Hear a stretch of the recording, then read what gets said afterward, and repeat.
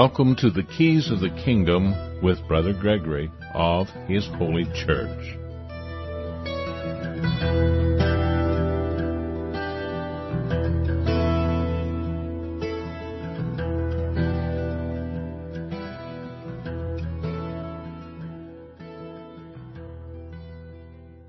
Well, welcome to Keys of the Kingdom. I'm Brother Gregory, and we're going to be talking about the Kingdom of God, and we are talking about the character of Jesus in the context of the times.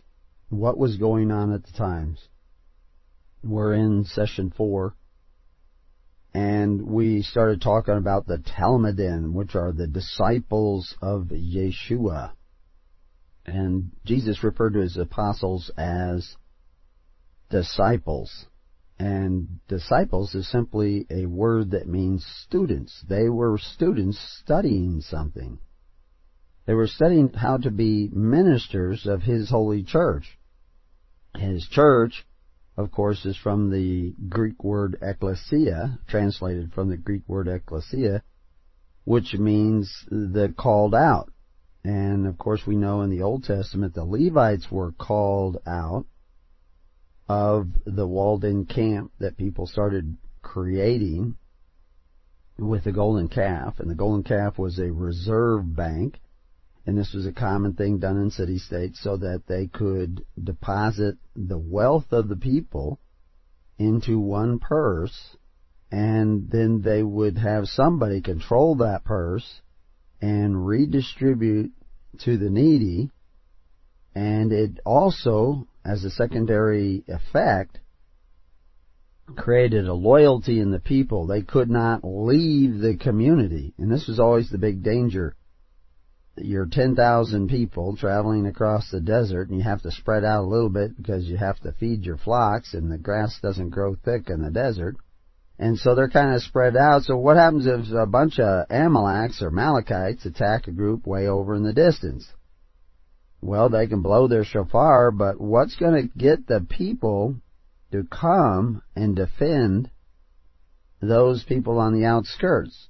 Well, they're going to have to do that if they want those people on the outskirts to come and defend them. On the other end of this large community moving through the deserts of the Sinai, they're going to have to create some sort of loyalty so that people will come.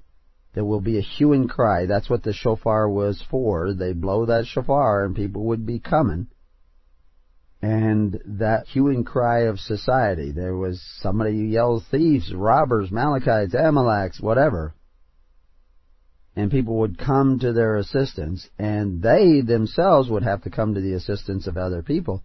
And that would create a bond of mutual love and respect, and, you know, you guys showed up in the nick of time, I'll never forget this, and that's the way they operated. But the golden calf system, where you put all your wealth in this golden calf, and it's a particular shape and size so that you know how much gold is there, and you can add more gold by simply pounding out the gold into gold leaf, and then you put that leaf on there and you pound it on, and everybody sees the deposits being made, and you can keep track of it. You can't carry around a vault. This is your vault. And all the city-states, not all the city-states, but all the ones that used this method had these golden statues.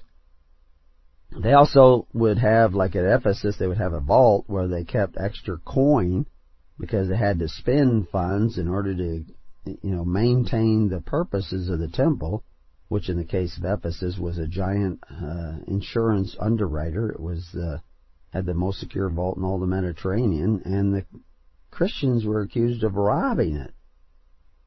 Who was going to rob the golden calf? Well, they would have to conquer all the people, because everybody would come from all around to defend the golden calf, and that's where the real wealth is. If you just rob these Israelites that are way out there on the outskirts, they don't have any gold on them.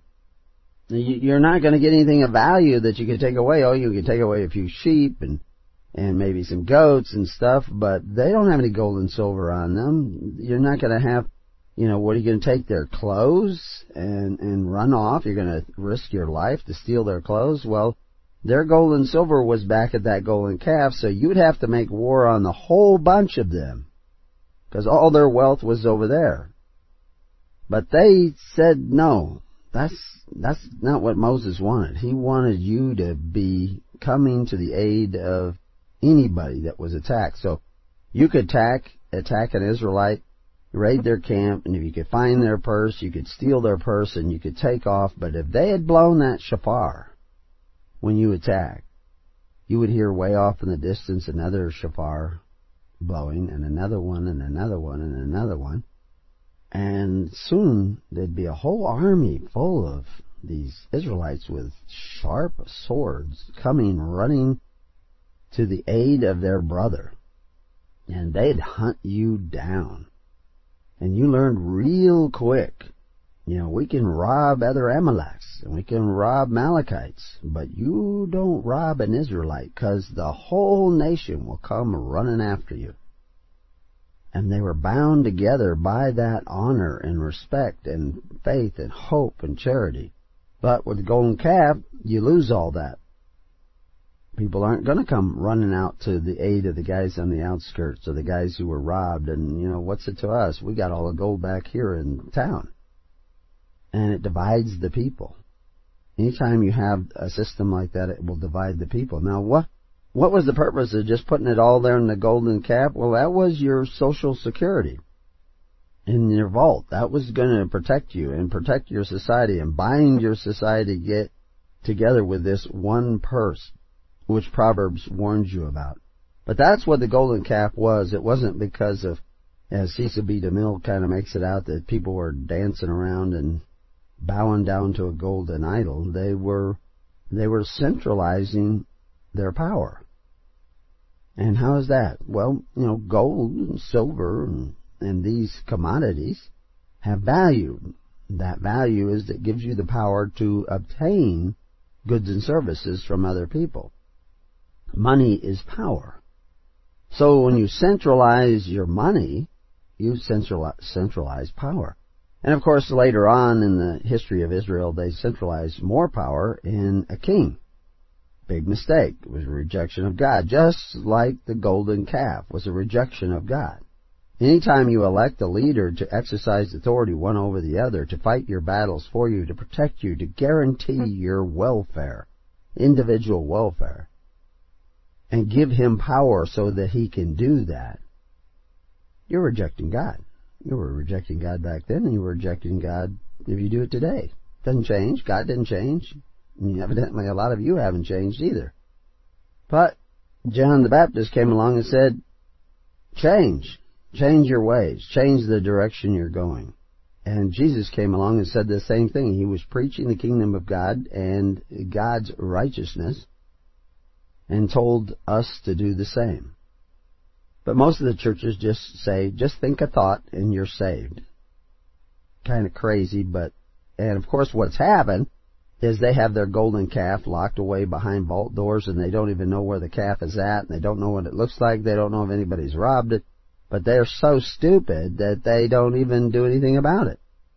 And they're so dumbed down beasts of burden that they don't even know what they could do about it. Well, the same thing as John was saying. Repent. Seek ye first the kingdom of God and his righteousness. You're not going to get anything back. There's nothing there to get back. You've gone the wrong way. Electing a different Saul is going from Saul to Rehoboam. And Rehoboam says Solomon was his father, and he says, my father whipped you with whips. Doesn't sound real wise or good, but I will whip you with scorpions. You see, the government they created was there to punish them, to punish the wicked, which was the people who created it. The same principle applies today. So anyway, going back to Yeshua and his 12 Talmud, we were talking about some of the stuff that was going on in the Dead Sea Scrolls at that time to give you a picture of the environment at the time of Jesus Christ. We talked a little bit about Corban. We talked a little bit about the environment of all the different authors that were writing around that period of time, at least in a biblical sense, in the Apocrypha. And some of the Apocrypha may not be true, but that's part of the environment in which the gospel in the early church was functioning. And it gives you glimpses. And then we talked about a lot of new authors, Crossan and Borg and these people who are writing about Christ and giving you a new picture of Christ. And every one of them missed this so simple concept of social welfare systems based on faith, hope, and charity, and social welfare systems based on legal requirements through a Sanhedrin that was going to force the collection of the funds and put them in big depositories and then distribute them according to the regulations of the scribes and Pharisees. In Luke 22:38 we saw, and they said, Lord, behold, here are 2 swords. And he said unto them, it is enough. And we showed how Essenes of the time were always armed, how they didn't take oaths, which James and Jesus both are emphatic about, not taking oaths, not binding yourself, and how they traveled from place to place, not taking things with them often, because they knew there was another house that would take them in, and they have rules and disciplines that we see written in the Dead Sea Scrolls about how there was always going to be in every town somebody designated to bring in the traveler, provide them with food and clothing if necessary, all supported by free will offerings through the Essene community, who took care of all their social welfare and were the most common group not to sign up with Herod and his system of social welfare through baptism. Because we know through these scrolls and other subsequent writings of the time that Herod had set up a system of social welfare where you signed up with the scribes and you became registered. And that we also talked about the words idiotus and the words that are translated commonly that somehow or other Peter was unlearned. But he wasn't unlearned, he wasn't ignorant, he was unregistered. And they didn't have any authority over him. He had been cast out. They couldn't give him direction as to what to say and what couldn't say. He was a part of the church that was not gagged by signing up with another group. He was not 501c3 by application. He was considered the church because he was called out by Christ. He was a part of his discipleship and had fulfilled the requirements, and the people said, we're going to give to Peter, we're going to give to John, we're going to give to the apostles through a network of giving. And they established that network by the thousands on Pentecost.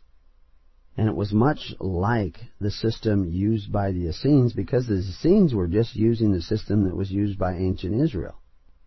And we see a lot of Messianic Jews, we'll call them, where there are Messianic Christians who are following Jewish traditions, but they're following often Jewish traditions as interpreted by the Pharisees, who we know got it wrong. We're all mixed up. We're confused. We're not following the ways of Moses. And again, what was the ways of Moses? You were to bind yourself together by loving one another, not just in isolated little congregations, but in congregations of congregations of congregations. So that when there was a hue and cry, when there was a need amongst you, you could all come to each other's aid. Now, we talked about Amaleks and Amalekites being that need, but what happened if you fall off a ladder and break your back? And you can't work anymore, and you got 6 kids, and your wife and your children are going to be starving because you can't work. Where are you going to go? Are you going to go to your Messianic Jew friends that are in congregation? Are they going to support you and your family? No. You're going to do exactly what Jesus Christ said not to do.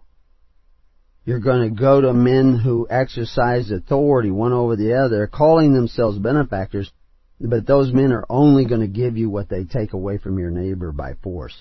They are no different than Herod and Herod's religion.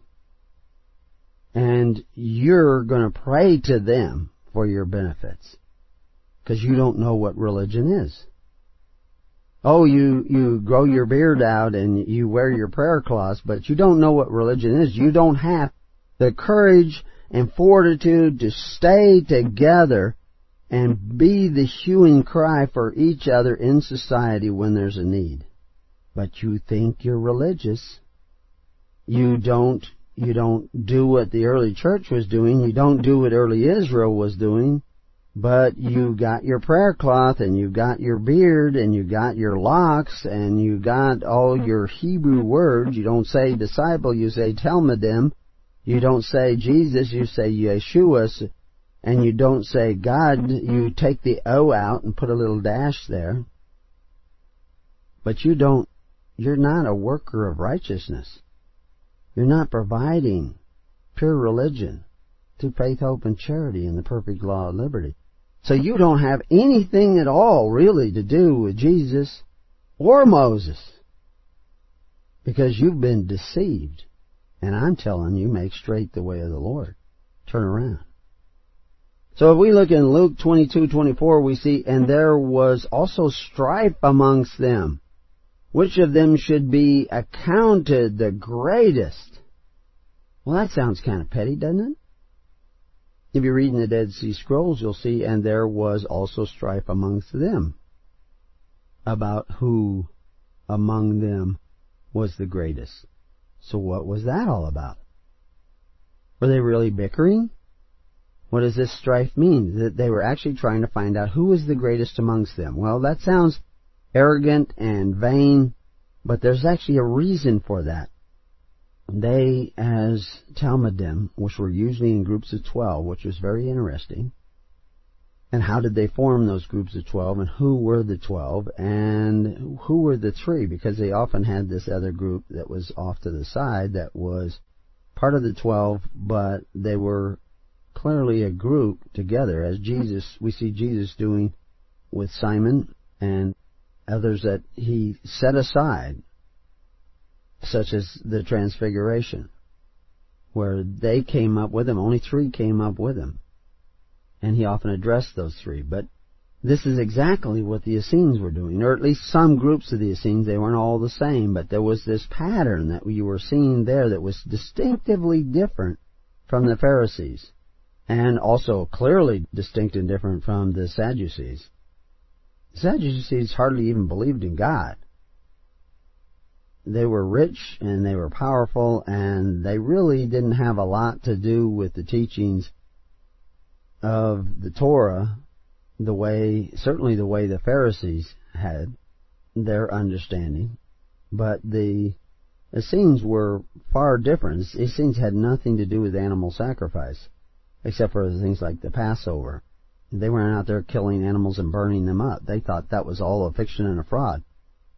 And that's interesting, because you go and talk to most of these Messianic Jews, they'll think, oh yeah, they were killing animals on piles of stones and burning them up.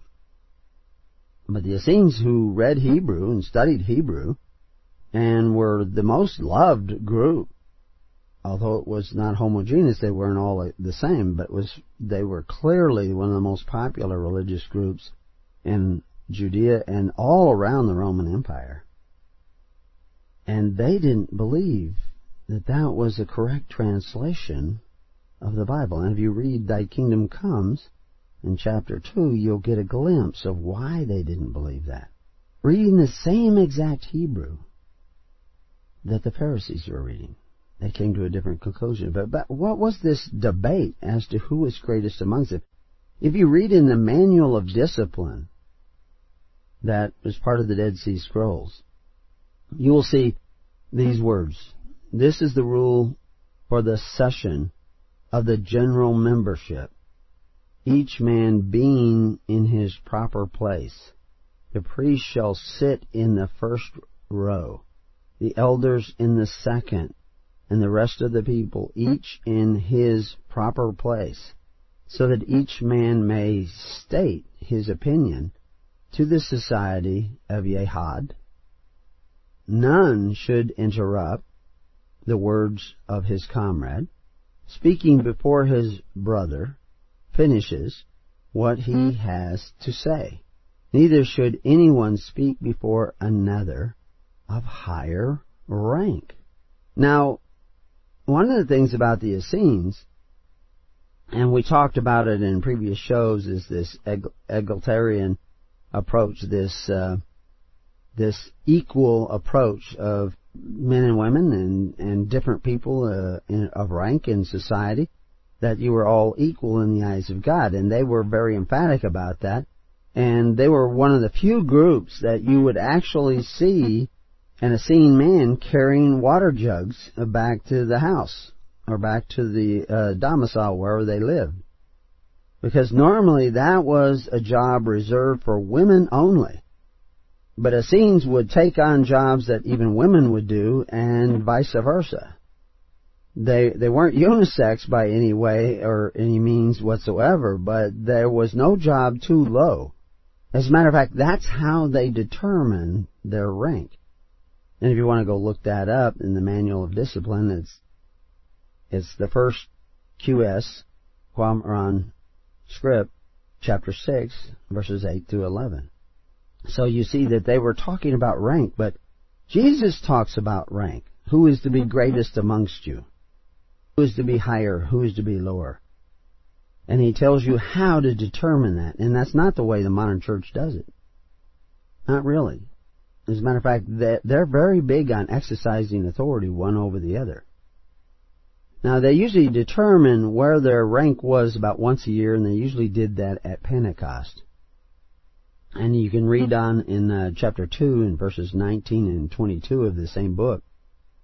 They shall do as follows annually. The priest shall pass in review first, ranked according to their spiritual excellence. Now, spiritual excellence, what do they mean by that? Well, you have to go back to the original language and look at what these are translations. And if you go back there, you'll find out this spiritual excellence has to do with their position of service. Anyway, it goes on one after another. Then the Levites shall follow, the third, all the people by rank, one after another, and their thousands and hundreds and fifties and tens. Thus shall each Israelite know his proper standing in the Yehad of God. So why are they looking for standing? Because it's a network, and they have to be able to keep track of one another. And it's just like if you have soldiers and you say, okay, everybody line up, fall in. And everybody knows where they're supposed to be, and they can look, this platoon, this platoon, this platoon, this platoon. They know where they all are. They did it voluntarily. And they did it for a purpose. And we'll explore that purpose when we return to Keys to the Kingdom.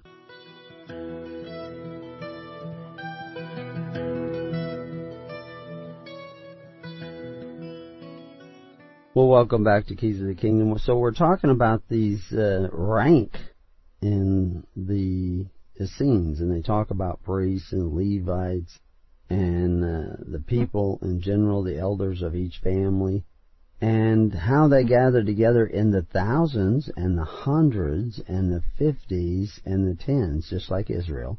And if you studied the early church in what we know today as Germany and in France, which was Gaul back then, and even as far away as Ireland, in England you'll find tithings, 10 men, decans.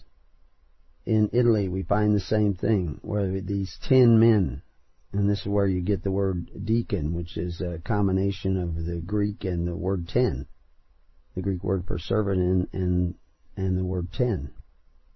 Because it would, if you went amongst the Teutons before Christ, you found them organizing themselves in the same way.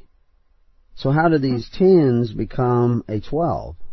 Well, of course, the priests are ministers to ministers to ministers, because it's a network of ministry and service. It's not like your churches today where they think service is singing. Their harmony was in the way they took care of one another, because they knew then that religion was how you took care of the needy. Now, the The Pharisees had it in their mind to change that. They did take care of the needy, but they did it through this system of Corban set up by Herod.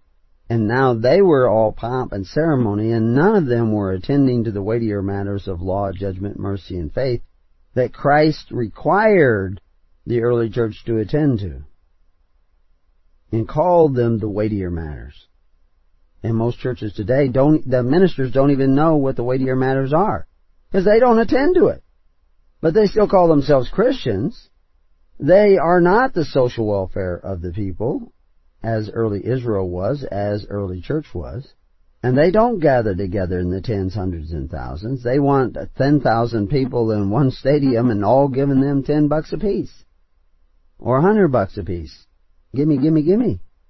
But they're not following the procedures of the early church, and their rank is one usually of authority.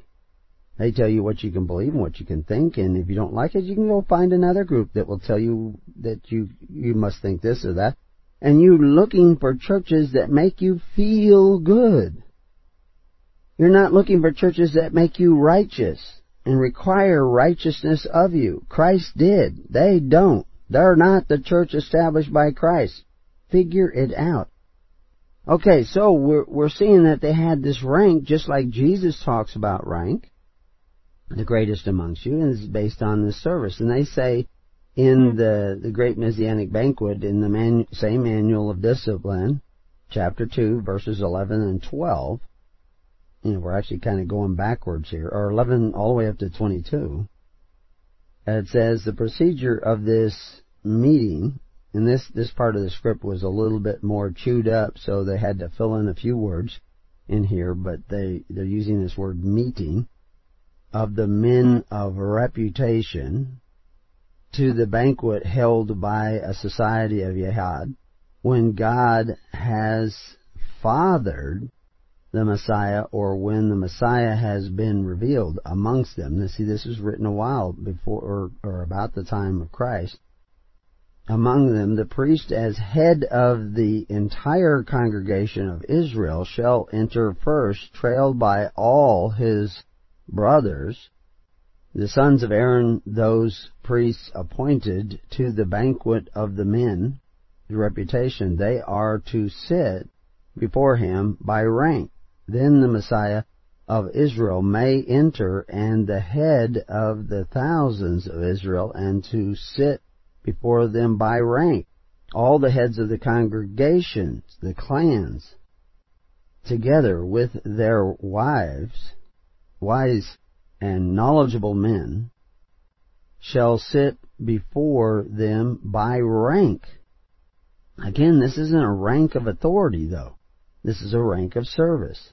When they gather and command what they believe is the table here, because the word was damaged, having set out bread and wine, so the communal table is set for eating, and the wine poured for drinking. None may reach for the first portion of the bread. Now this is the instructions written probably before the revelation of who Christ was. Bread or the wine before the priest, for he shall bless the first portion of the bread and the wine, reaching for the bread first. After, the Messiah of Israel shall reach for the bread. Finally, each member of the whole congregation of Yehad shall give a blessing in descending order of rank. This procedure shall govern every meal, and provided at least 10 men are gathered together.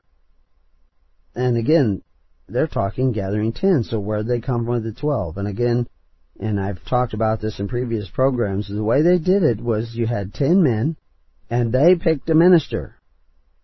Okay, that minister becomes number 11.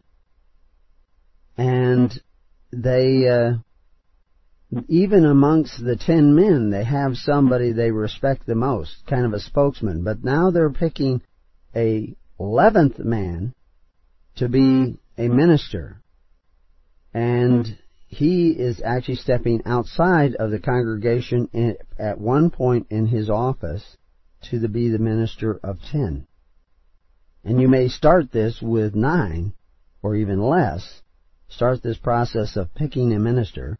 And that minister must gather together with other ministers like himself. And he picks a minister. But now, even amongst the elders of the congregation, they may have a kind of a rank in service. And it may be somewhat unwritten, but they may determine this by where they sit when they sit together. And they choose amongst themselves. It's just like, you're doing tag team football. You're going to pick the captain of your team. He's going to play just as hard as everybody else, but he's the captain of your team. But in this case, we're creating a national network. So this is where you first begin to pick somebody who now half his time is spent connecting with other ministers of his same rank or position. And why are you doing this? You can't have hue and cry without it.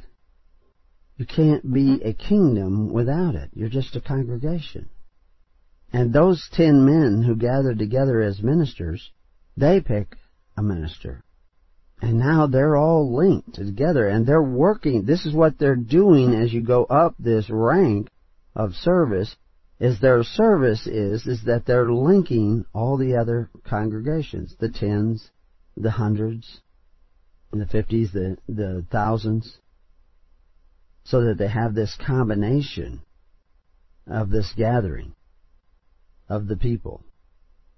For what purpose? For the banquet of the Messiah, which is the table of the Messiah. Their table is not a snare. Their table sets you free, because their table is set by free will offerings.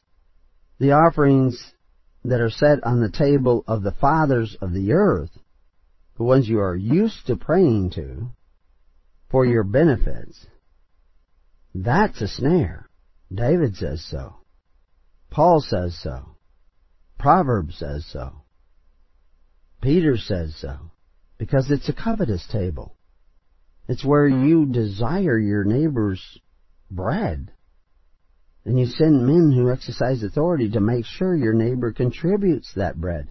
But the early Christians were rightly dividing it according to the rank of their society, determined by who was the best servant of servants of servants of servants of servants. In Matthew 21:23-27, chapter 21, verses 23-27, the Pharisees challenge Yeshua as to where his mikah, or authority, comes from. Yeshua responds by asking them about John's authority, where it came from. Yeshua was not evading the question. Yeshua was raising this point because Yeshua's earthly authority, what they call mikah in the Hebrew, came from John. You just go read John 1, verses 6-8, and 15, and 26-27, and 29-37. John was passing his authority on to Jesus Christ. This is the one who's to come after me.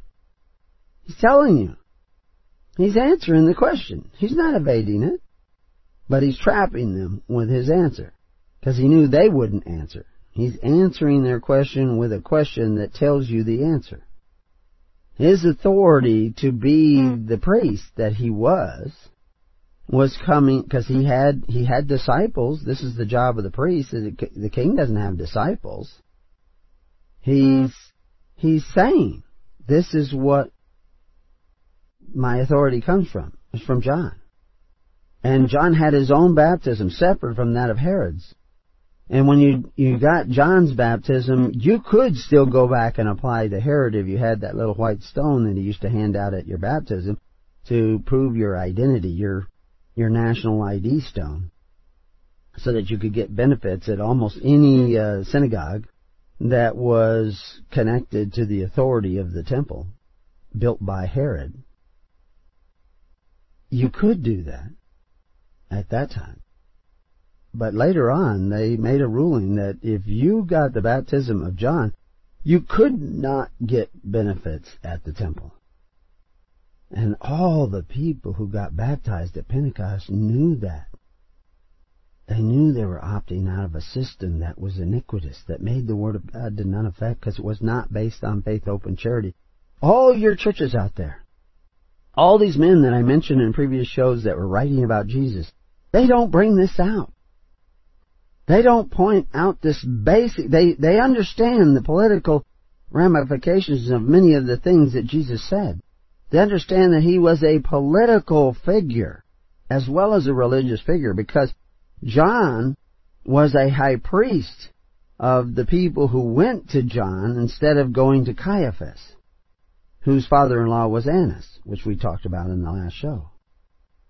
He was that priest, but he was also a king. And we also showed you, went down the big long list of who was king and who was high priest. And you'll find these lists throughout historical references where the same guy who is priest is also governor. And, even though Caiaphas was technically the high priest at that time, we see the Bible talking about going to Annas to be tried. But the actual trial is under Caiaphas, who was the actual high priest. There was like 2 high priests running around there. And that Annas had 5 sons, made reference to in several places in the Bible. And those 5 sons, those men of renown and power, were warned by Jesus in the biblical text that they would be in trouble. And we showed where that was in the previous shows. And this is going to be at least 5 in this series of shows. And we're going to talk about how that works and how that works out, that these people were playing these roles and Caiaphas was playing a role for a particular purpose, and why Caiaphas, who was only the son-in-law of Annas, instead of the other 5 sons who all at different times were high priests in Judea. But Jesus was the high priest from the authority of John the Baptist, whose authority came from those people who looked to him to be their baptizer and washer, and had looked to his father before him. But the others looked to Caiaphas and Herod and Annas for their social welfare. And eventually they had to make the choice between the 2. You're not even making the early choice that John was. When you get baptized, you don't really repent. You continue to go to the men who exercise authority one over the other, and you pray to them for the benefits at the expense of your neighbor, and you think you're following Christ. It's crazy. Because your ministers are beasts. They're more interested in the money that they collect and support themselves with. They don't want to tell you the truth. They want to tickle your ears. And you want to go to church and think that service is singing and saying, but not doing. But Jesus said it was the doers, not the sayers. So you should get a hold of other people that want to be doers of the word. And we have a few of them on our network. We have lots of people on the network, but they're not all doers. They're not gathering together with others and taking care of one another. Some are. But a lot of them are just still like they were on the Sermon on the Mount, just sitting there waiting for somebody else to feed them. Because they don't understand the miracle of the loaves and fishes. The miracle of the loaves and fishes is that people finally learned to share because they saw Jesus take the food that was given him to eat and he gave it away to others. And they started giving too. That's a miracle. And it will take that miracle for you to survive the coming Holocaust in your own society that we saw coming under men like Nero and some of the other emperors that followed as the country became totally bankrupt and their social welfare system, their Corban, because Rome had a Corban too, began to collapse. Yeshua Micah traced back through John the Baptist his line, his right to be this minister. Now people say, well, Jesus wasn't of the tribe of Levi, but his cousin was older than him, his father was dead, and so he could easily be adopted into the Levites and become a minister. And of course that's what John was saying. This is the one who is to come after me. He doesn't even know yet that Jesus is the Messiah because he has to send messengers to him and ask him later. So anyway, this is part of that environment. If you don't understand what was going on, the politics, they feared for Jesus going to Jerusalem because he might be killed. They feared, and Jesus talks about assassinations. And Peter talks about it.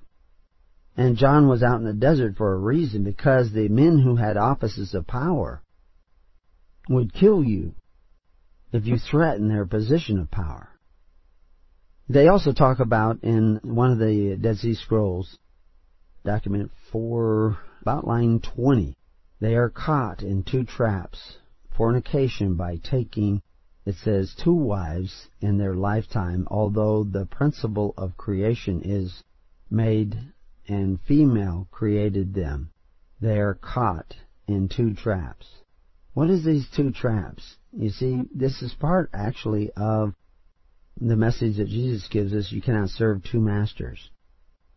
You see, if you're taking benefits from the one system and taking benefits from the other system based on faith, hope, and charity, so you're taking benefits from the system that is based on force, which Jesus and John the Baptist was, they say that until John the Baptist, everybody was using the system based on force. But John the Baptist was saying, no, charity, system based on charity. Christ came saying the same thing. That Corban, that issue of Corban and offering being used as an excuse to violate the Torah. Because it was not the Corban does that, but the Corban of the Pharisees did that. And your Corban does that today. In the United States, in Canada, in England, in Australia, and South America, is based on forcing your neighbor to contribute to your welfare, your specific welfare, through taxation. Because you signed up and got your Seshela card and your SIN number and your NIN number and your Social Security number, and that became your badge of servitude where you had to pay in. But you were guaranteed benefits from the treasury of the state.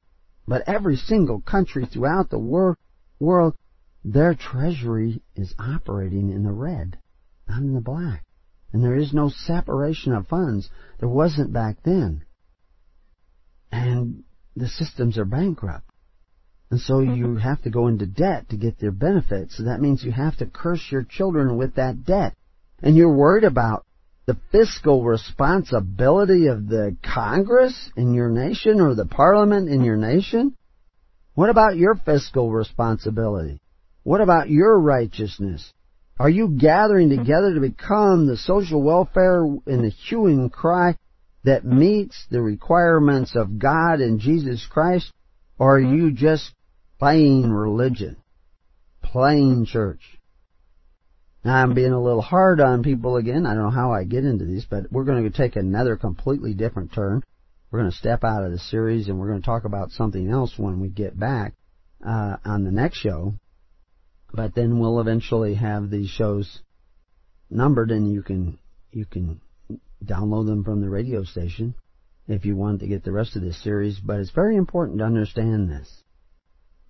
In Matthew 17:24, we see that they received tribute, came to Peter and said, "Does your master pay tribute?"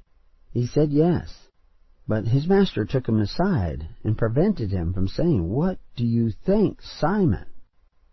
Of whom do the kings of the earth take custom and tribute?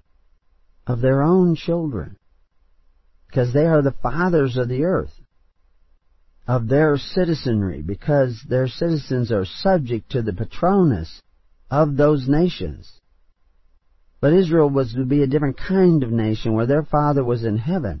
So how did they operate? How did they take care of the needs of their government? Through faith, hope, and charity. Free will offerings, free will offerings, free will offerings. That takes a special kind of person, a virtuous person. And if you're not virtuous when you start down that road, you will learn to be virtuous, or you will leave that path. And many of you have left that path and are not virtuous. Oh, you're nice people. And I understand that you have not been told the gospel. But now you're being told. So now you're going to immediately gather together. You're going to go find other people like we're trying to find on thelivingnetwork.org and sign up so that you can meet with other people and start forming real congregations of record and rank based on service one to another. Not rank of power, Not a hierarchy, but higher service, a higher right to choose, where you begin to do what early Israel did, the early church did, what Christ said to do, what John the Baptist was trying to get people to do, and what you have been neglecting and not attending to. And Jesus goes on and say, the children of God are free. That is the liberty of Christ. But you guys aren't those children of God. There are a few of you who think you've separated from the systems of the world. But unless you're into a system of Christ, taking care of one another with the union and discipline of the early church, and I'm quoting here descriptions by historians, union and discipline of the early church, who took care of all the social welfare needs of their society because they gathered together and they knew where everybody was. They knew where their brothers in Christ were so that they could take care of them. And they could be cast out of a city because Titus's army is surrounding them. They could be cast out of a city because of earthquakes. They could be cast out of the city because of war and famine. And they had a place to go because they had a national and international network of people who loved their neighbor as themselves. You don't have that. You are a scattered flock. 40,000 denominations all thinking they're following Jesus, and none of them are following Jesus. Why don't you repent and let's follow Jesus together? Until then, may peace be upon your house and may God be with you. You have been listening to The Keys of the Kingdom with Brother Gregory of His Holy Church. For more information on the educational ministry provided by His Holy Church and Brother Gregory, including services, counseling, lectures, books, and other audio materials, please write to His Church at Summer Lake, Box 10, Summer Lake, Oregon, 97640. You can also find us on the web at www.hisholychurch.net.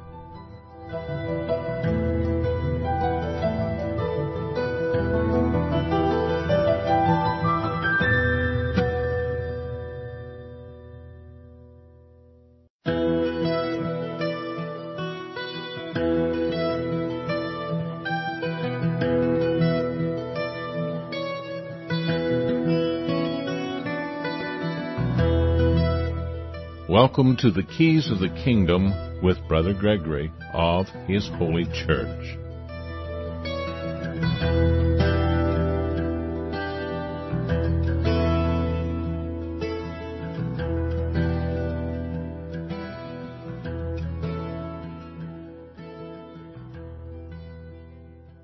Okay, we're going to take a little change of pace here. I'm Brother Gregory, and we're going to talk about the Kingdom of God, but we're going to approach it from a different point of view entirely.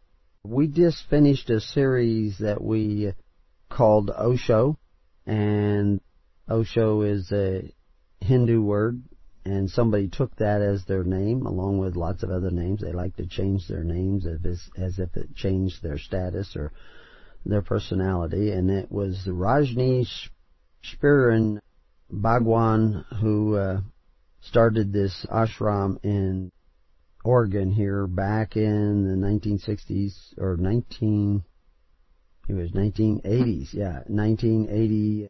He started this ashram back here, and he was trying to immigrate to America, and he falsified documents. They ended up having over 400 fake marriages to bring more and more people over here. He was extremely successful, and we talk about how he was successful. He was the epitome of a cult leader. He got people to give up everything they owned to the tune of millions and millions and millions and millions and millions of dollars, and he squandered it frivolously on many Rolls Royces. I think one count was over 90 Rolls Royces, and he had millions of dollars worth of Rolex watches, and he was total drug addict, taking nitric oxide and other drugs are being flown in by their private jets. And the message of his religion was a kind of a tantric approach to meditation where almost anything goes. And It was very self-indulgent, very self-serving, and very self-destructive. And in the course of talking about a lot of the things that were going on, we started talking about forgiveness. And we recently talked about the 5 stages of grief. And maybe we'll talk about that in the second half a little bit. That there shouldn't be 5 stages of grief. Those shouldn't exist at all. And there's a reason why you have to go through those stages. And it's because you never really go where you need to go. And we'll talk about where you need to go. But one of the things that we bring up in that process is forgiveness. And that's one thing that clearly Osho had a problem with, was forgiveness. He couldn't forgive the oppressive nature of he was from a part of India and part of a religious background of the Jains, and their restrictive nature. He did not forgive that.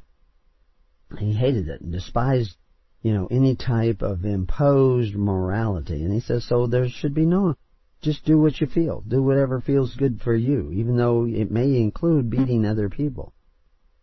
And eventually they got around to trying to kill other people and inject them with poisons and poison them in their food and all kinds of crazy, strange things. And his number one sergeant of arms, so to speak, which was Ma Sheila, she attempted to murder numerous people and plotted with other people to do so, and actually began to do some of those things, although we don't know that they actually ever killed anybody. There were people certainly hospitalized by those attempts.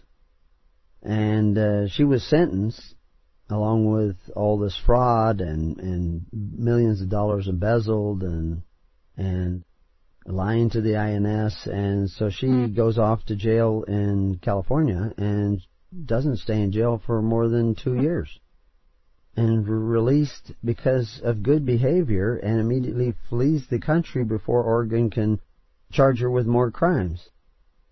And yet there are people in jail for 8, 9, 10, 20, 30 years for not half as much evil as this woman was reaping on people in this robbery and murder and mayhem that she was trying to create on other people. Just amazing. But anyway, he eventually flies back to India and takes on the name of Osho. And in the course of talking about this whole story, and you can go listen, there's 5-hour shows, eventually they'll be available on the Living Network. And some of them were on this radio station. But in the course of this, I talked about cutters and giving and forgiving. Because forgiving and giving are key elements of seeking the kingdom of God and His righteousness. And I referred to cutters as givers. The whole world is divided into 2 groups, givers and takers. Those who give life and those who take life. Now, when I say give life, I'm talking about lay down their lives so that they may have life more abundant. And they have life more abundant because they laid down their life in the nature of Jesus Christ, who was risen from the dead, because He laid down His life in a particular manner, with forgiveness and love. And this allowed life to flow into Him and restore Him. Now, cutters are givers too. They cut themselves and they feel blood. A lot of times they want to actually see a drip of blood form. And they cut themselves, and they are giving in that sense. They're laying down their life. They're cutting. They're injuring themselves. They call it self-harm. And that's what laying, you could call Jesus self-harm. He could have stopped the crucifixion, but He didn't. He laid down His life. Is that self-harm?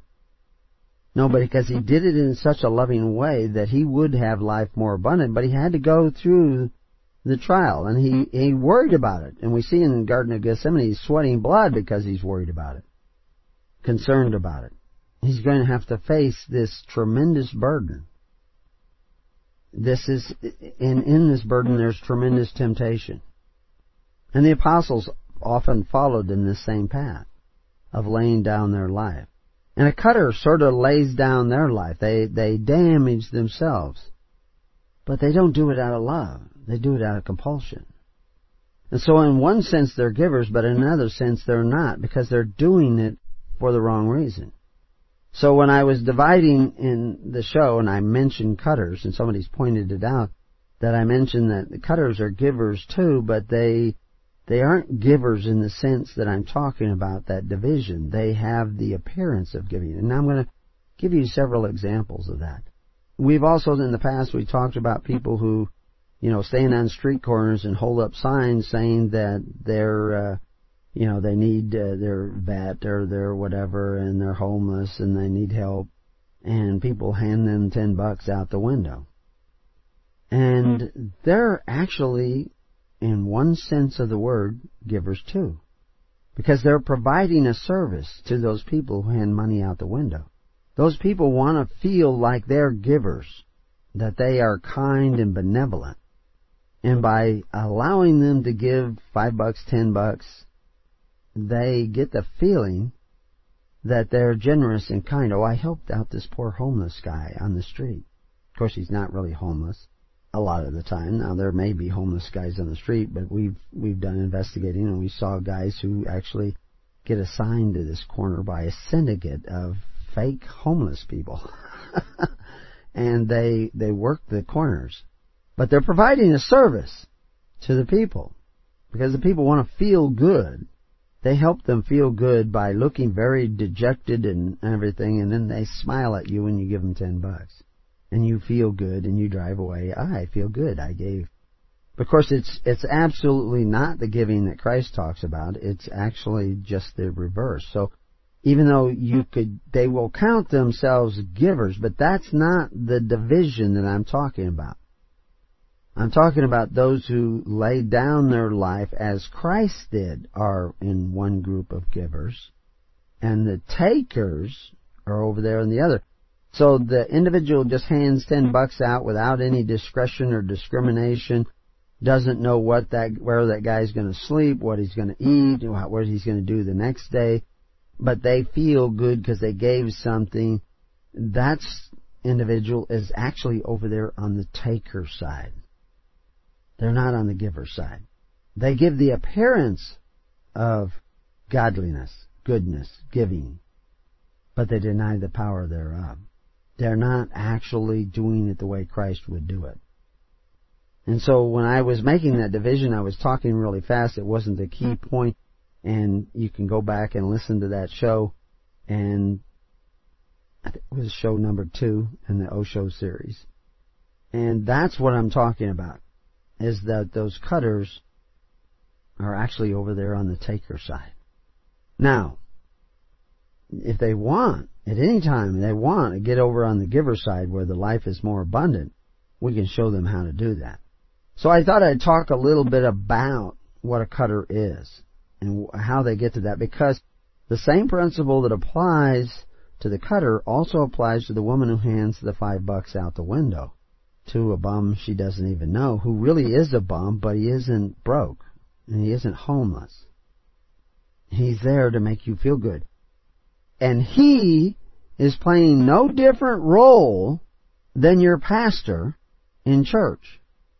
That's right, because he's there to make you feel good too. He's not really a giver. He gives of his life so that he can say, I give of my life.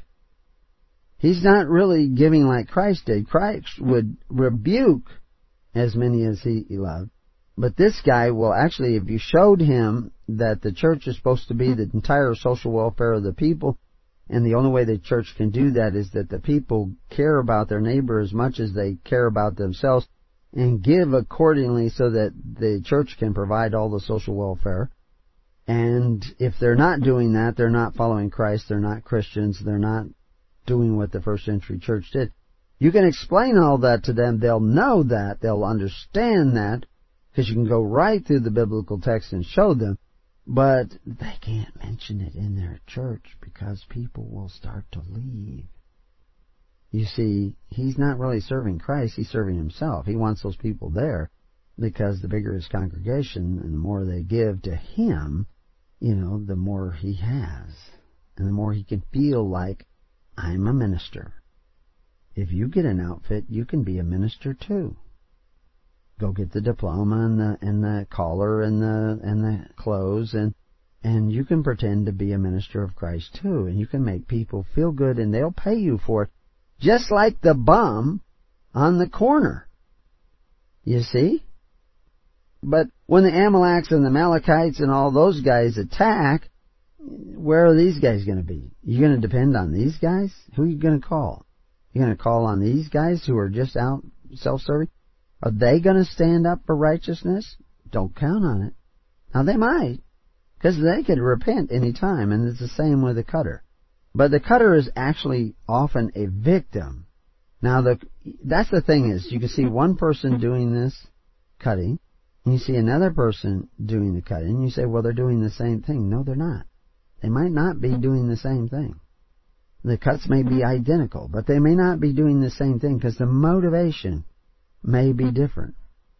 And they're trapped in a pattern of behavior that they can't seem to escape from, and they may need help escaping from that. But where are they going to escape to? Are they going to escape to a righteous pattern, or just another more comfortable, less harmful pattern that is more socially acceptable? You know, like start going to church. Because the guys going to church are cutters too. I mean, they're cutting out the virtue of Christ out of their lives so that they go to church and somebody will make them feel good about the fact that they're not really doing what Christ said. But they think they're saved because they said the magic words. And the magic words vary from church to church. I mean, some churches it's, go my son, your sins are forgiven. And sometimes the magic words are hoc est enim corpus meum, and sometimes the words are, I accept Jesus as my personal Savior. Those are all magic words that just suddenly you imagine that you're saved. But see, Jesus said it was the doers, not those who say. So it doesn't matter what you say, it matters what you do. And if you're not doing what Christ said, then your faith in Christ is a lie. Because there's no fruit. The fruit of Christ is that you will actually start caring about your neighbor as much as you care about yourself. You will start seeking righteousness in the way you do that. And you will do that by faith, hope, and charity in the perfect law of liberty. And if you're not doing that, then we know that you're not really the faithful. You're just playing church, and you're just fooling yourself, and you're pretending to be a Christian, and you're completely self-deceived. So what about the cutters? And there are a number of doctors that I went and looked up a little bit about this, and one of them says they may have a history of sexual, physical, and verbal abuse. They may not have that. They may be very sensitive. They may be perfectionists. They may be overachievers. Why are they overachievers? Why might they be overachievers? And overachievers are often appear to be perfectionists. Because they want to please other people. They want to be accepted by other people. And they feel guilty about that. And there's a pain with that. And the more they try, the more they feel guilty. The more the pain comes. And they need a distraction from the pain.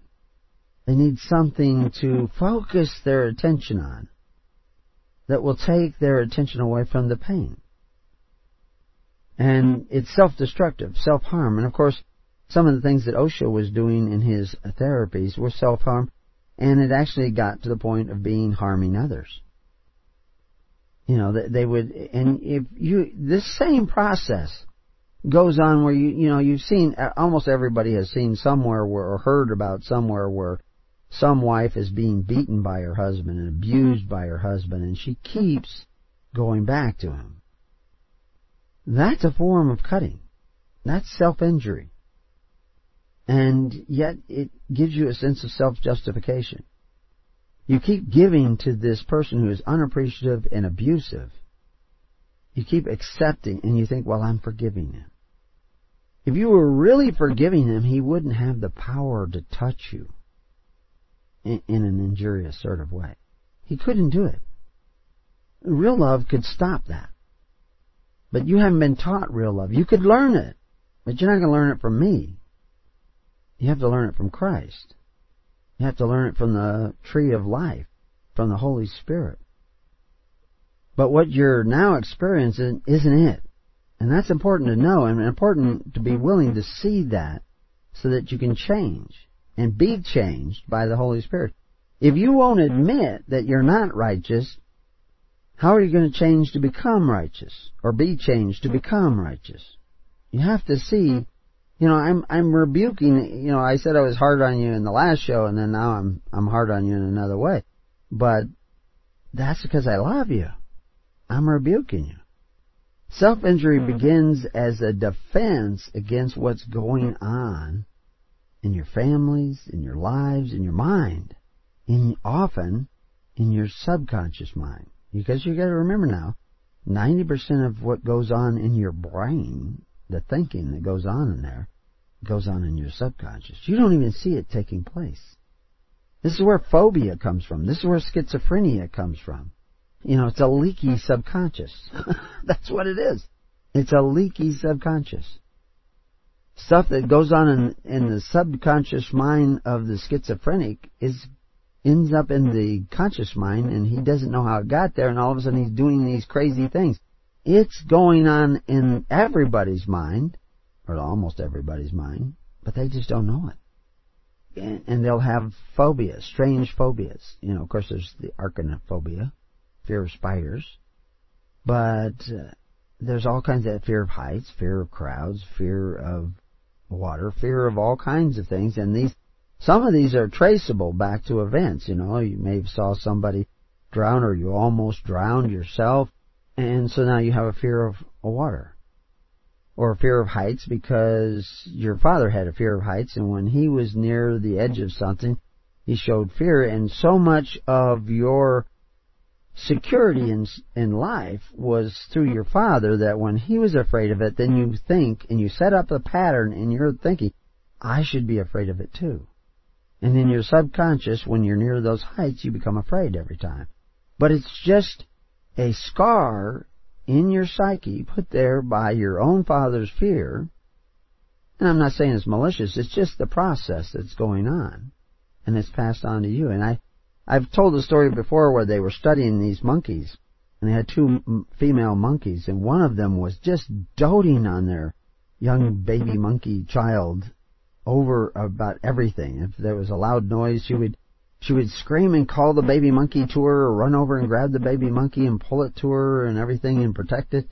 And the other monkey, when there was this loud noise and the baby monkey was startled and it ran to its mother, the mother would just pat it on its head, and she would just lay there like, yeah, it's just a loud noise, don't worry about it, kind of approach. And guess which one became fidgety and nervous and anxious all the time? It's the one that the mother was doting on it all the time and saying, oh, be careful here and be careful there. Don't be, and that it can be dangerous. And so she passed on those traits into the subconscious of the chimpanzee, because the chimpanzee doesn't think all these things out like you do. He doesn't have that 10% conscious mind like you do. But he has a mind. And he responds to the stimulus of his environment. And his mother is very much a part of his environment. And so she sets the pattern of the action and reaction. Your mother does that too. Your father does that. Your school does that. Your friends do that. Your ministers, your religions do that. They set out patterns in your subconscious mind, and you begin to follow those patterns. So when you're cutting yourself, this is the result of something going on in your subconscious based on some sort of frustration and anxiety that is painful for you to see, and you distract yourself with cutting. And you don't need to do that. You need to have some way of seeing what has gotten in you so that you forgive that trauma, and then you're released. You don't have to go there anymore. The scar, the rut in your thinking, it's like a rut where you're going down the road and there's these ruts in the road. And your tires keep falling in those ruts all the time, and you can't get out of them. They keep sliding down into those ruts, and you keep returning to those habits. homosexuality, self-destruction, self-harm. You're not going to be fruitful and multiply. You're not going to have a family. Religion can do this. Religion can be self-destructive.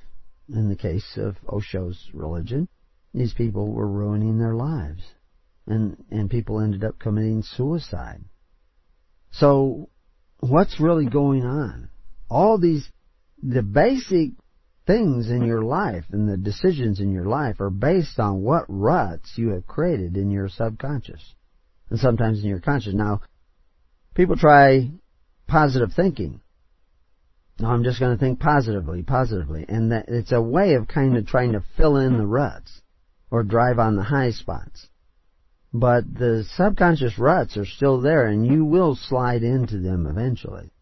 Because positive thinking only deals with the high spots of your consciousness. You know, what you see. It's not dealing with the subconscious. As a matter of fact, positive thinking is a way in which to hide from those ruts in your subconscious. It never deals with them. And they remain there, lurking until you're old, and then you can't maintain your positive thinking.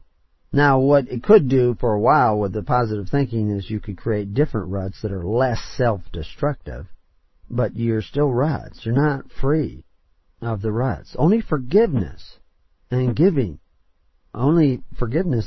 will free you from those ruts and fill in those ruts so they're not there, and so that your heart becomes a super highway where you can clip on down the road without being turned to the left or to the right, without your wheels being taken over by control of others or other things that have already passed through your life.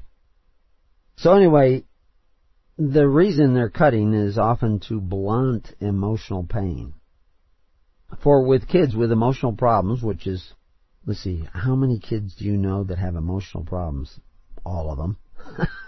They have emotional problems to greater or lesser degree. Some of them seem to cope way better than others, but they're still there, and they're underneath. And I can see the compulsions in children early on, but they're not always trapped from it. And you want to bring them, you know, I gave an example. I had a grandson who a boulder rolled off a mountain and fell on him.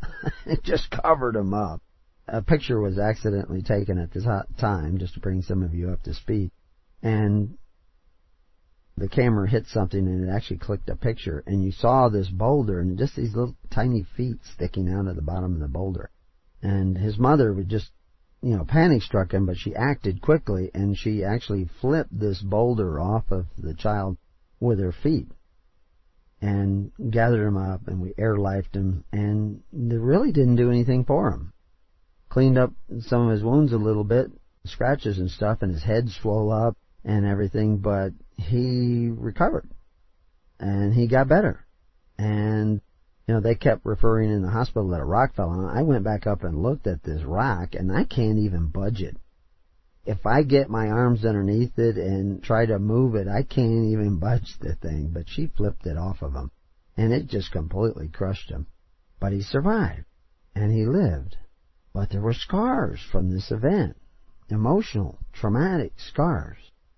And so we had to go back and revisit them with a different attitude, not one of fear and anxiety and trauma, but an attitude of acceptance and forgiveness and patience. And we'll tell you how we did that when we return to Keys of the Kingdom.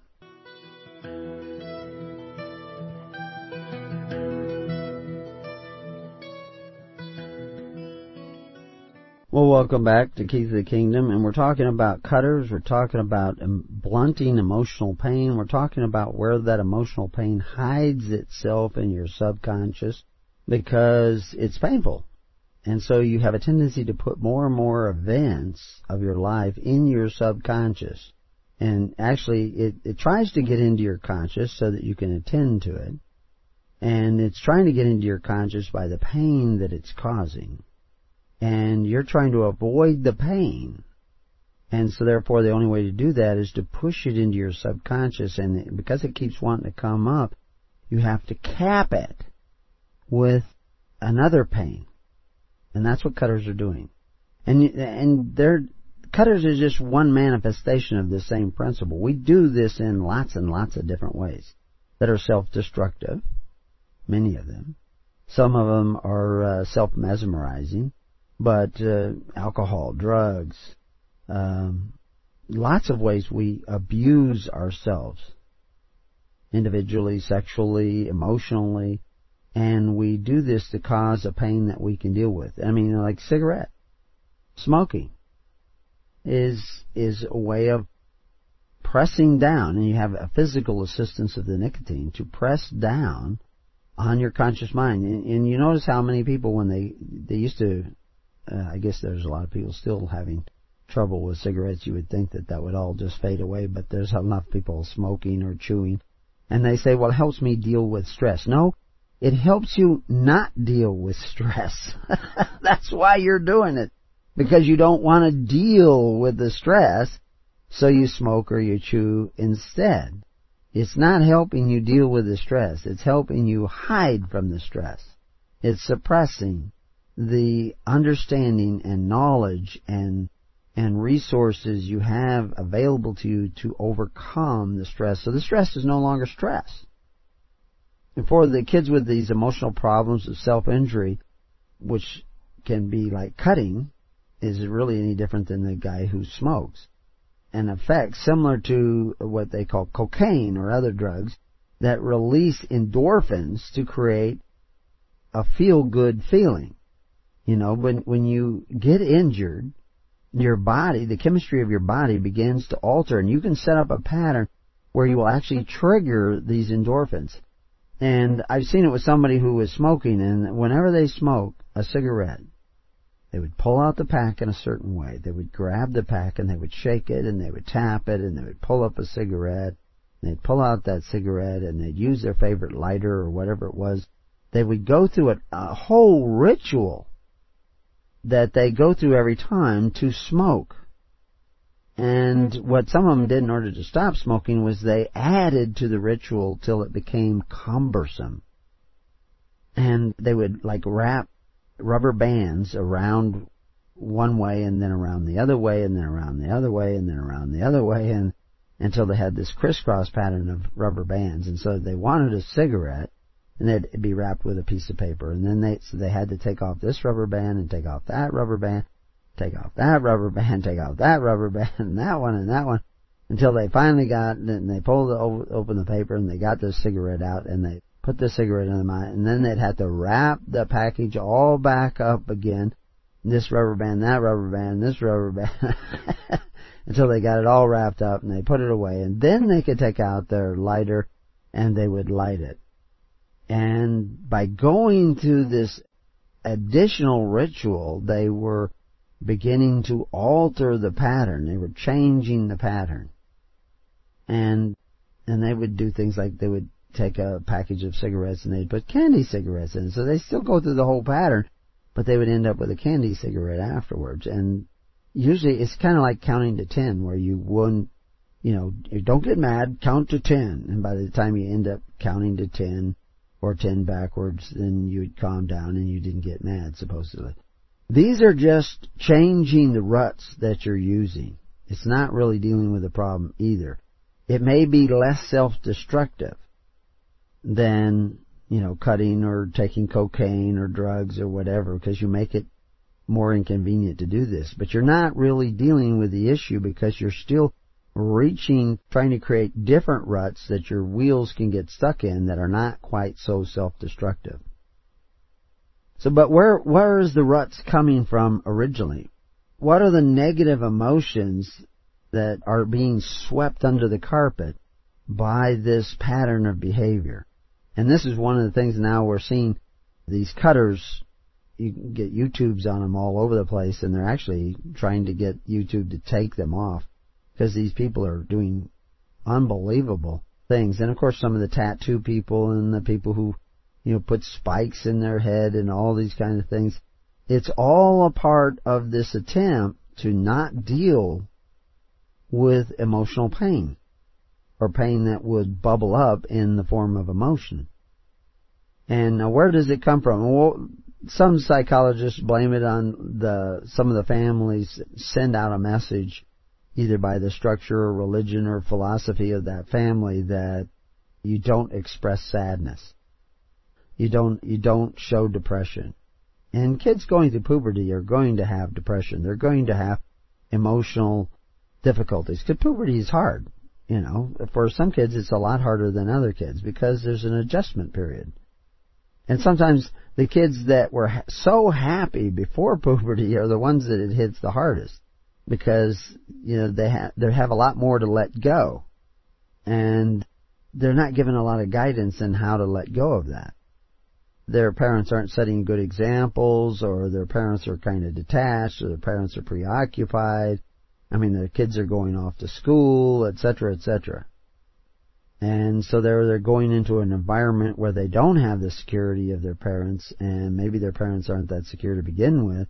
And so they're looking for other means. And then now with all these people, a lot of times it's in a Gothic approach to things, you're seeing this where people are going to this cutter thing because the images of it are being made so readily available. And people are seeing it, and people are experimenting and trying that out. Well, if you try out things like that, it can be very damaging. And you see a lot of the cuts are linear cuts, they're straight line cuts, kind of like a railroad track, parallel with each other. They'll try to wear long sleeve shirts, or they'll wear arm bracelets to kind of cover up the scars, or they'll do it, you know, on their thigh and things like that. It's still an escape. That's what they're doing. And sometimes they have self-esteem problems.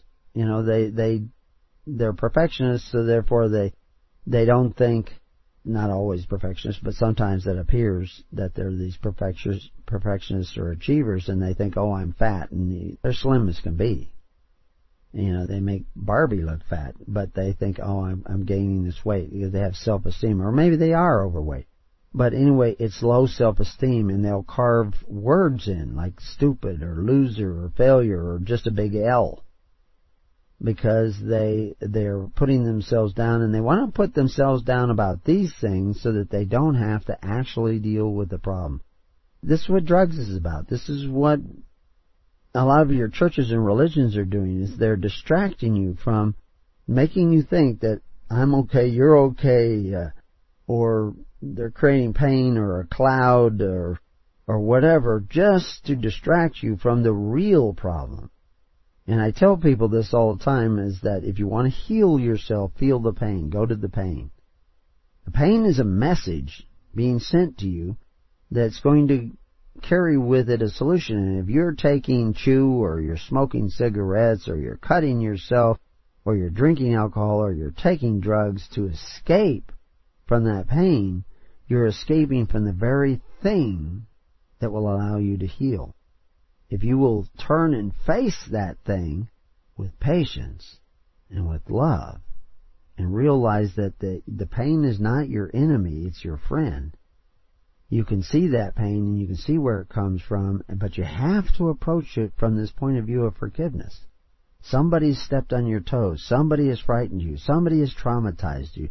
Something has traumatized you, frightened you.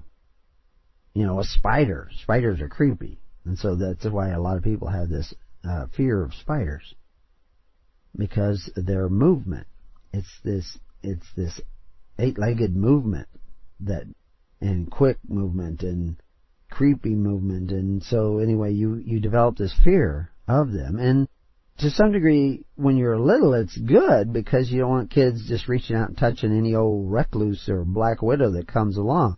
So you have this kind of built-in fear, but when it's magnified, then it becomes a rut in your subconscious, where just the appearance of the spider, and you're completely creeped out, even though it's not a spider that can bite you. It's not a spider that can harm you. But your brain begins to release these stimulus that makes you afraid. And the schizophrenic, who is afraid at all these different things, he just has a very leaky subconscious that's constantly leaking into his conscious mind and causing him to do aberrant behavior. You only do it, you know, when you're cutting yourself, or when you're taking that cigarette or taking that chew, so that you don't have to deal with stress. Now, why is the stress there to begin with? Stress is caused by something out of place. Mood changes like depression and anxiety, out of control behavior, changes in relationships, communications, or even school performance may be signs that the kid is under some sort of stress. And of course, you'll see this better if your kids aren't in school, but you're home teaching, which is where they should be, because the school itself may be causing stress. Because of people there. Somebody just committed suicide in a nearby town, a young kid, because of bullying going on in the local school. Public schools kills. They kill the incentive. They kill the heart. They are prisons that put your brain in prison and cause patterns of behavior that are not good. I think homeschooling is great, but I also think that children should have other homeschoolers around, and the more of you that homeschool and gather together in congregations, the better off it will be. But you're still going to have this problem of stress because life is stressful. Kids who are unable to manage day-to-day stress of life are vulnerable to things like cutting, drugs, what have you. So they have to start dealing with those stress, and by opening up and not hiding from the problem, sharing with their family, and they have to have a family that seems to want to share and hear from them and explain things to them and feel their pain with them so they're not alone in that, and will comfort them and not be afraid themselves. But often when children go out in the world, then they're looking for relationships with other people, and those people will start to put those grooves in their heart and in their being, in their psychic, in their emotions, and they will go back to habits. They will create habits that they shouldn't do. So anytime you see yourself with these habits, whether it be cutting or chewing or smoking or you have to do this or you have to do that, as a relief from stress, realize that you're escaping from the very thing that can cure you, which is the pain of that stress. Find out what's causing it by seeing it, observing it. Detachedly, sit back and see it. Observe the stress. Feel the stress. Go to the pain. Accept the pain that you're feeling, the anxiety, the anger. Anger is another thing. Anger is self-destructing. No different than cutting. A lot of the cutters, they don't want to be angry. Sometimes they sound impatient at times, especially if they're having to talk about their cutting, because a lot of times they do this in secret because they're a little ashamed of what they're doing at the same time they're doing it, which is one of the things that, YouTube and everybody kind of boasting about, showing off the damage they're doing to themselves, and then it gets extreme. Actually, a different problem enters into it, is the fact that you're actually almost bragging about it. That it's a little crazy, but because so many people on YouTube are doing it, then you now can think that it's not really crazy. The ultimate linchpin is the child has to decide, when I say child, I mean young adult. It hits 14-year-old girls more than probably any other group in society. 14, 15-year-old girls, even up to 16-year-old girls, anywhere else in society. That's the most predominant place where you're going to find cutters. But it's found amongst younger and younger kids all the time, down to 11 or so. And it's certainly associated with puberty and the changes that come along with that. But the problem is this inability or unwillingness to deal with what we call stress, this trauma in your heart and in your soul and in your mind. And sometimes people need somebody else with them when they have to deal with these. They have to know, just like that monkey who runs back to the mother who's calm and at peace and don't worry about it. It's just a loud noise. It's not going to hurt you. You do that numerous times, and then the child eventually adjusts and realizes that it's just a noise, and it's, mom thinks it's okay, so I think it's okay. But if your parents get all freaked out when they see the evidence of the stress or inability to deal with the stress, that's not going to help things.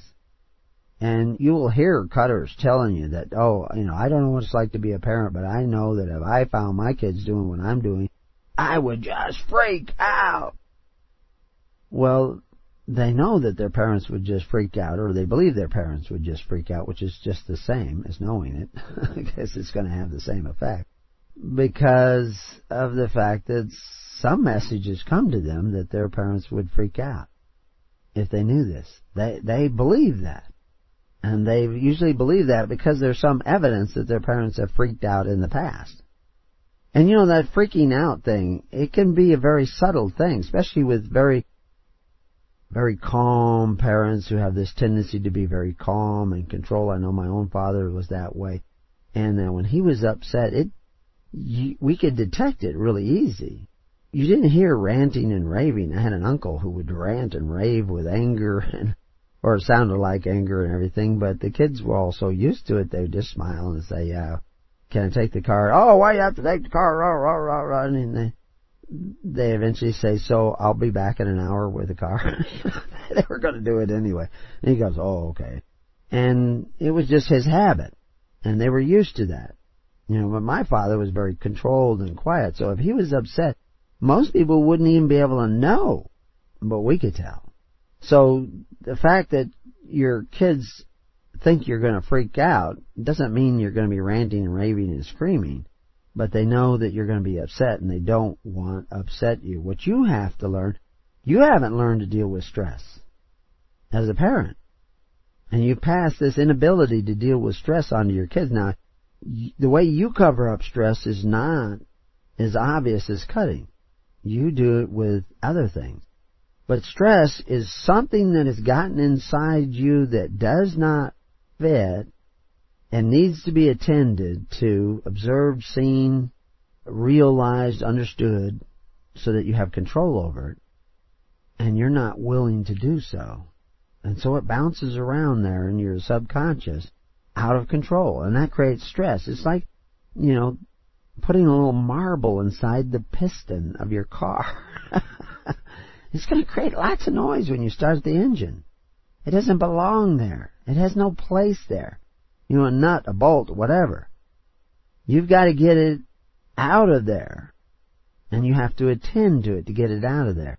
And these bolts and things floating around loose in your engine, in your mind, in your subconscious, are things where people have, usually, they're things where people have injured you, or you believe that they have been injurious to you, or angry with you, or judgmental of you, and you didn't forgive them.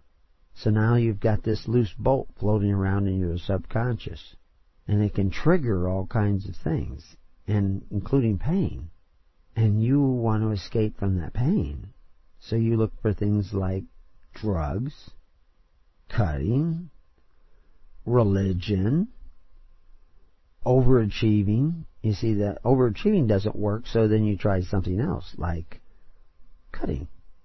You see, this is where these connections are. And it's all because you don't want to deal with unforgiveness that is in you about somebody else or something else. You don't want to deal with the stress. So you do these other things to deal with the stress, but you're not dealing with the stress, you're running from it. So anyway, that's giving and forgiving are the opposite sides of the same coin. I've said this before, and I'll say it again. You not only have to forgive those that injure you, you have to forgive those that are nice to you, kind to you, generous to you. Because they can create guilt too. They give you what you don't, or feel you don't deserve.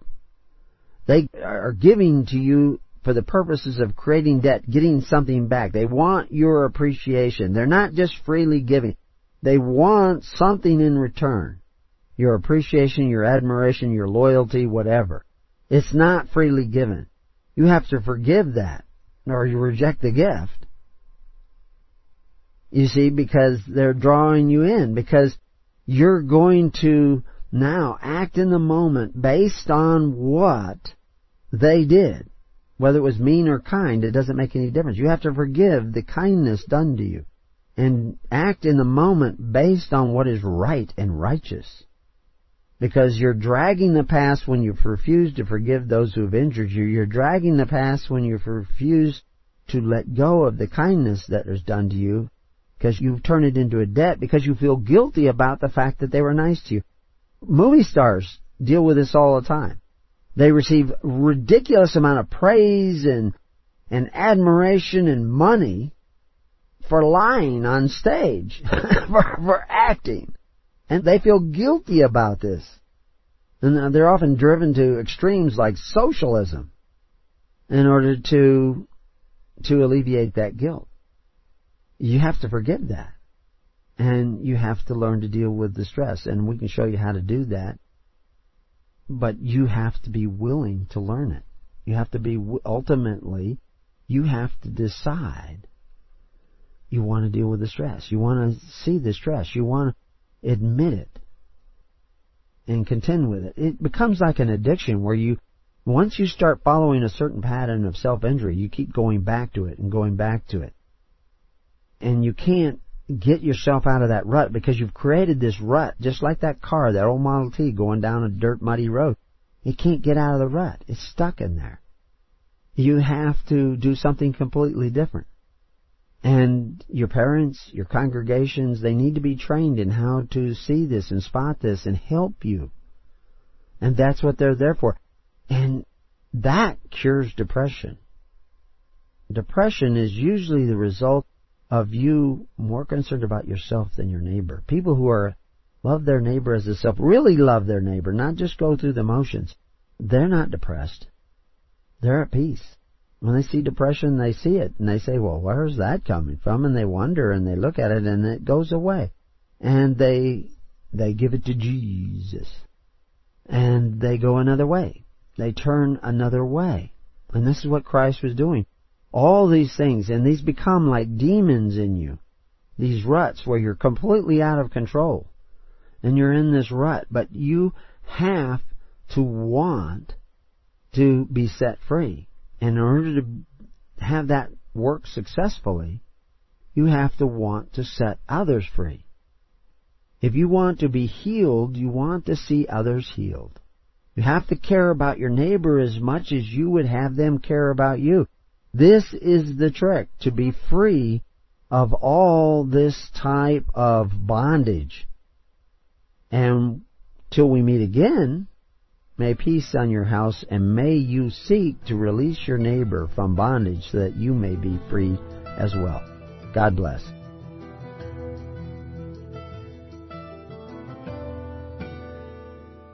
You have been listening to The Keys of the Kingdom with Brother Gregory of His Holy Church. For more information on the educational ministry provided by His Holy Church and Brother Gregory, including services, counseling, lectures, books, and other audio materials, please write to His Church at Summer Lake, Box 10, Summer Lake, Oregon, 97640. You can also find us on the web at www.hisholychurch.net.